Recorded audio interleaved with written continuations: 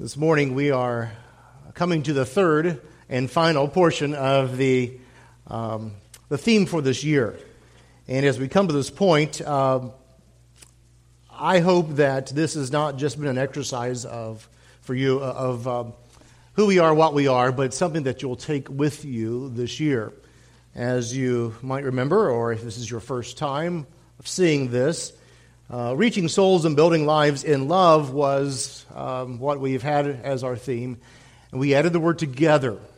And as we have done so, we saw that on the first week of this, that the most important thing was together in the gospel. That we kept our focus on the mission that Christ has set before us, indeed Christ's mission.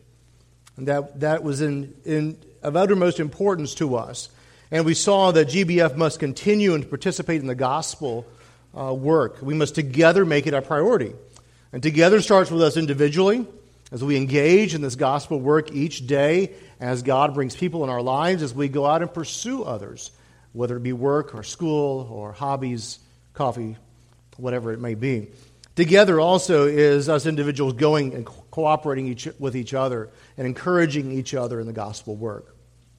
So we saw that together in the gospel was so important, and it is the primary thing. We also saw last week that we are to be together in unity. Together in unity. We saw that the fellowship of the Spirit brings unity that is marked by selflessness and humility. And that God indeed is doing a work in our body, indeed His church. And so our unity, it must be seen. Unity of mind, unity of love, a unity of spirit, to be one souled together, and unity of purpose. These things are so important. Unity is not uniformity. We must understand that the diversity that God brings in our body strengthens our unity. And that as we have different backgrounds, different walks of life, all this comes together to weave that beautiful tapestry that God is doing in His church locally and indeed around the world. And so we saw that we must prioritize for unity. The glory and gospel of Jesus Christ must be our first priority. But also our personal walk. Our personal walk is so important that we maintain. It's hard to be loving, kind, if we're not walking with God. It is the work of God's Spirit in our hearts and lives that changes us. And also our love for others. So important that we emphasize others. And our participation in the gospel work and in ministry and service with other believers. So together in the gospel, together in unity, and this morning, together in family. Together in family.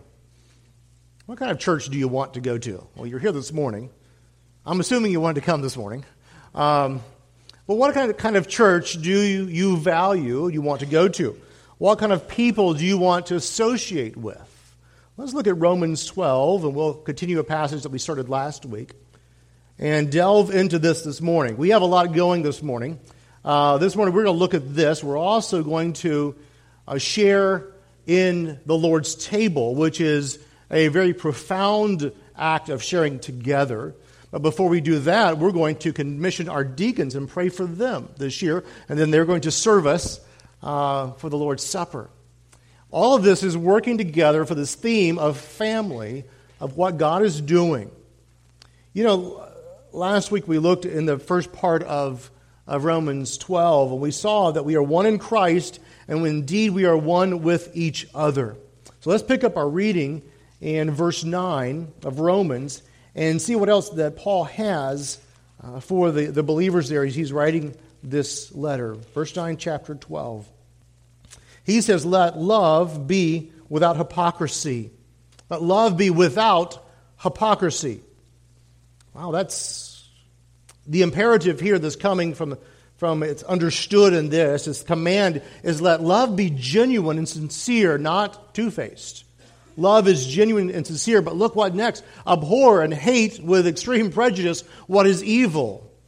Abhor, hate those evil things, the wicked, the immoral things of the world.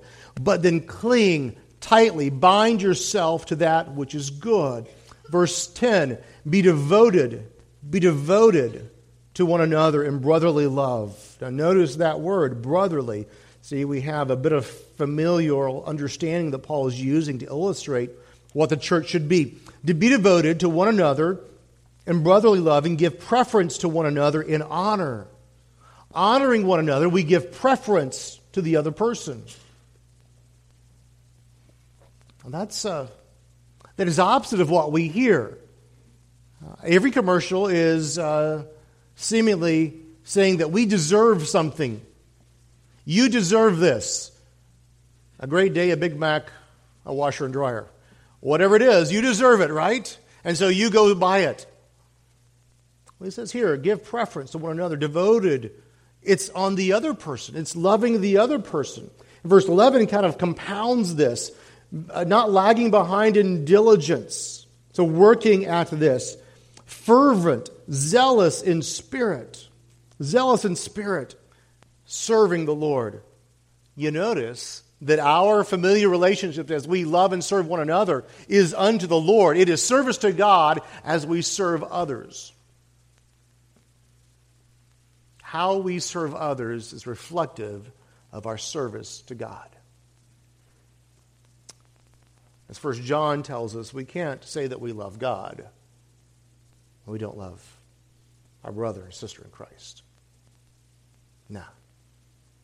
That isn't it. Verse 12, rejoicing in hope. This really speaks of how we look not only at the Christian life and the hope that is in others and the hope that's within us. We persevere in tribulation. We're devoted to prayer. 13, contributing to the needs of the saints and practicing hospitality. Notice the family work that's going on together, contributing to the needs of others. Practicing hospitality. It's interesting that one of the characteristics for an overseer or a pastor is that he must be hospitable. He must open his home. Conviction. Fortunately, God's given me a wonderful wife who helps me remember. Because we pastors sometimes want to lock ourselves in offices and study and then rush to the pulpit and then go back to the office. And that is not what God is trying to portray here. Yes, and we'll see in a passage later on, pastors need to be studying. But this is a wonderful part of the responsibility, and a wonderful part of the responsibility for every believer in Christ, to reach out, to care for each other. It's interesting when God prompts us to do that. Sometimes we have no idea what's going on in that person's life. When you say, hey, come over. Remember the days of old when we didn't have much but popcorn? We would go to friends' houses or trailers, and we'd sit on milk crates and eat popcorn together. Those were some great days of early marriage. And we didn't have much to call our own, but what we had, we shared with others. And we had so many wonderful couples that we did that with. And that would take us in and feed us. It didn't have to be fancy. It was a fellowship, spiritual fellowship, and serving one another.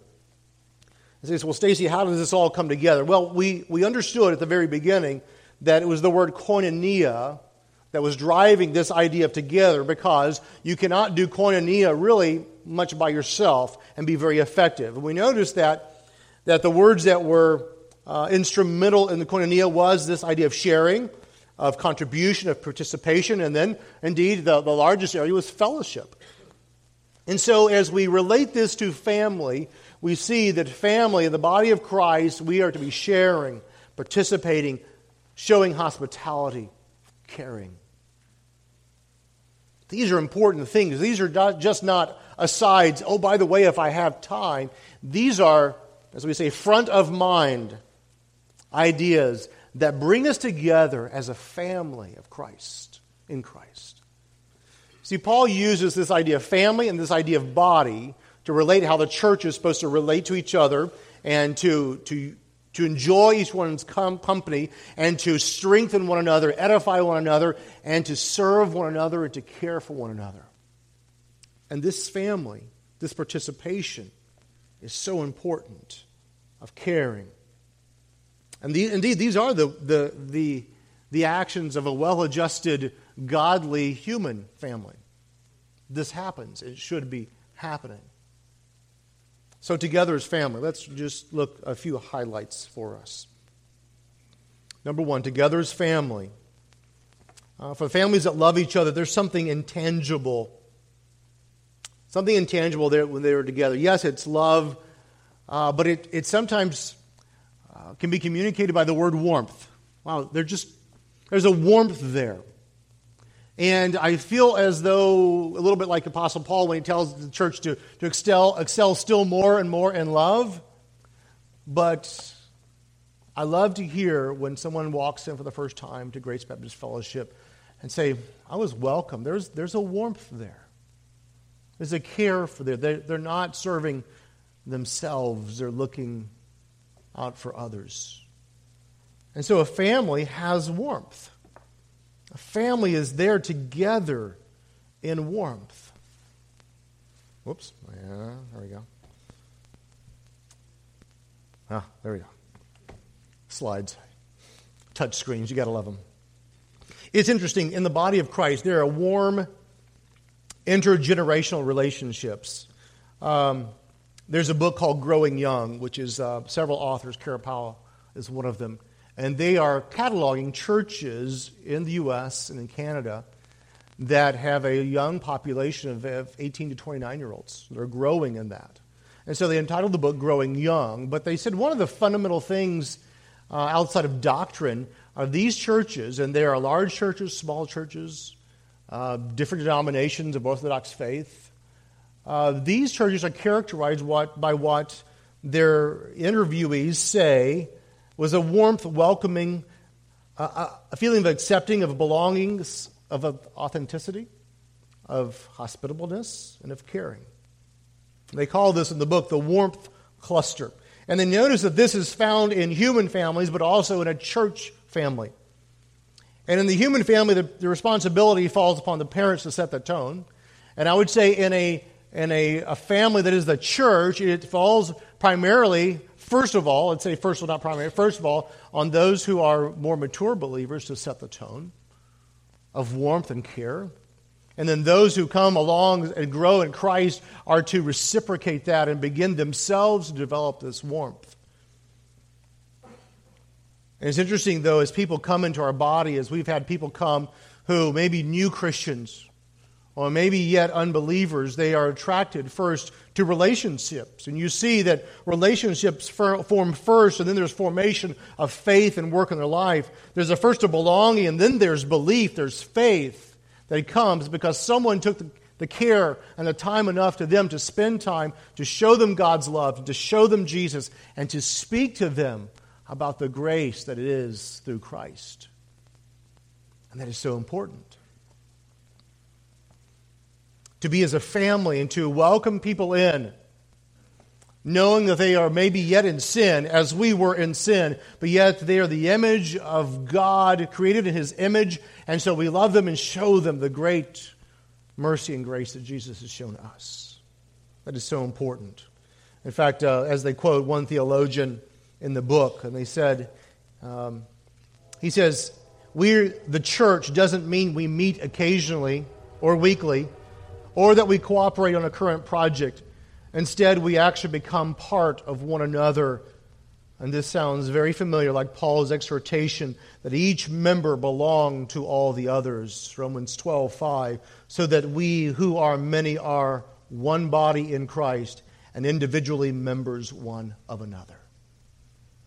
What a wonderful thing for believers who understand their oneness in Christ is also a oneness with everyone whom they come in contact with, other believers. You see, also a quote from the book, warmth isn't generated through simply being polite. By our definition from the young people themselves, the qualities of a warm church include authenticity, hospitality, caring, welcoming, accepting, and belonging. So we as a body should demonstrate what any family should demonstrate. And do so within the church. And let it spill over from the body, from the church, and spill over into others in our community. Together as family includes warmth. Also, together as family means that everyone matters. Everyone matters. See, to take a very simple principle, and one that we have begun with, it is for us sometimes to think that those who are fully formed adults are the ones who really matter. And that kind of leads to a philosophy where those who are not, quote unquote, fully formed adults, you just kind of park them somewhere. And even from our earliest ages, our children's ministry is not a parking lot. As we work with middle school, teenage, as we continue, they're not just places to put people while we do church. They are indeed a part of the body of Christ. And so as we sit here, as we speak with each other, as we sing and we encourage every age, old and young, everyone matters. From the young to those who may be in the later stages of their life and they need our care.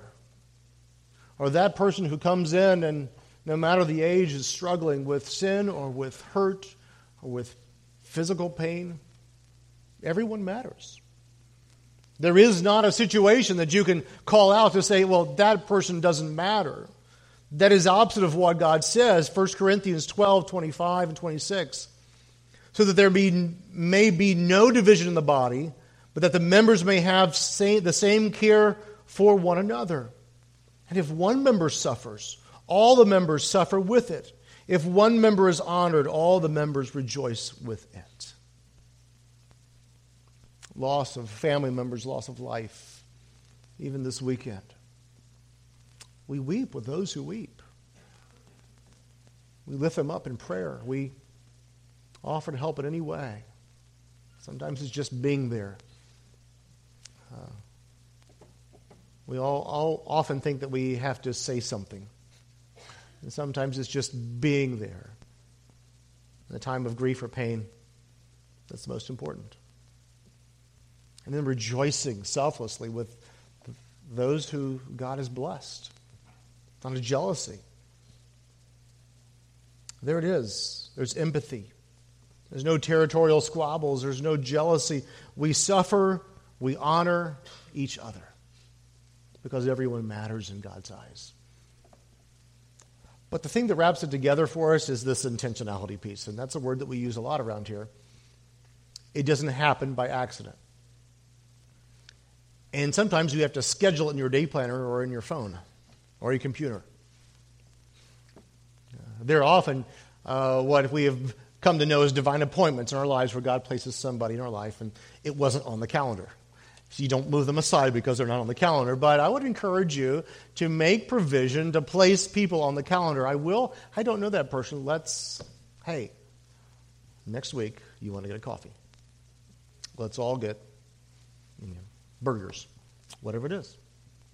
But there's this idea of intentionality. Not waiting, making it your responsibility in the body of Christ. Obligation distractions will always be there in front of us. I don't care what your age is. I don't care where you are in life. There's always going to be something that's pressing. The tyranny of the urgent sometimes obscures our sight of other people. And so intentionality is so important. Easy to say school is God's will for me right now. I can't reach out to others. Or work. He wants me to do excellent work, and he does. That is your platform. I listened to a podcast this week of a top hedge fund manager. Those people that make lots of money. And he was talking about his intentionality now in his 60s of how he meets with young executives, believers and unbelievers, to witness, to mentor them, to care for them. And he's probably busier than all of us combined. And that's a priority for him. And this was, we have to be intentional, and it's not just right here on a Sunday morning at 10:45 and 4:30 in the afternoon. Hebrews 10:23 and 25 isn't just fulfilled on a Sunday. Remember that part? So let us hold fast to the confession of our faith without wavering, for he who is promised is faithful. And let us consider how to stimulate one another to love and good deeds, not forsaking our own assembling together as a habit of some is, but encouraging one another, and all the more as you see the day drawing near. That isn't just on Sunday. It's every day of the week. Intentionality. One thing that Julie mentioned to us, and I've used this and have read further research on this in the last year or so, the studies have shown that for young people to continue in the faith, most likely in their lives there have been 5 other adults in the church that have taken an interest in them other than their parents. 5 other adults have been willing to go to their games, to ask them about what things are going on, to involve themselves in their lives. Now let's take this. That's youth.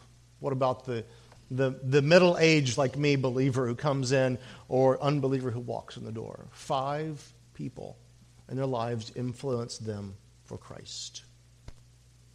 See, everyone who walks in is a gift from God.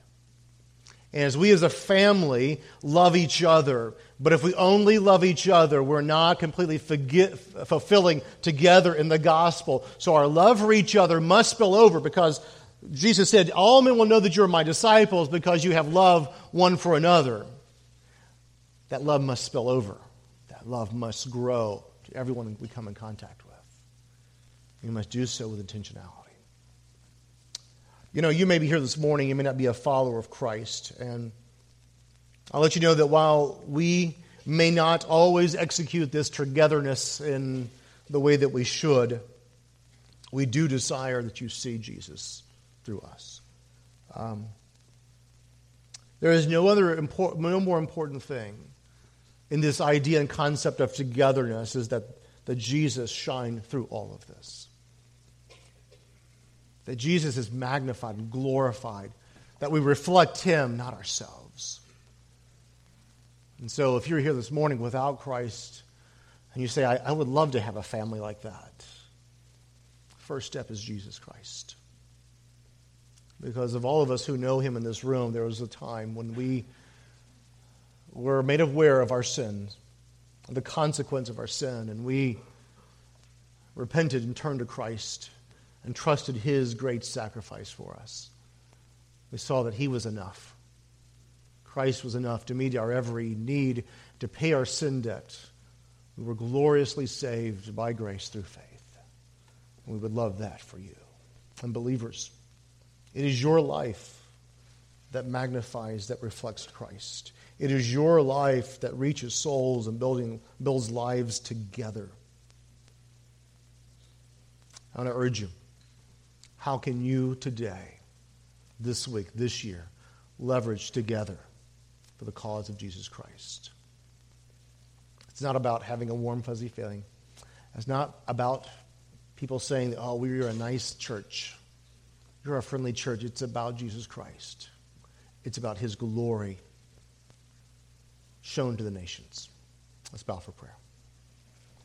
Gracious God, by your mercy and by your power, we thank you that you have brought to us great and mighty words of salvation through Jesus. And so we praise you that you might, by your grace, be seen through us. Oh God, we thank you that you have given each one of us together the opportunity to minister to each other, to love each other. May we be as a family. And may you be glorified. And Father, may all men see who you are through us. And may you be glorified. For it's in Christ I pray. Amen.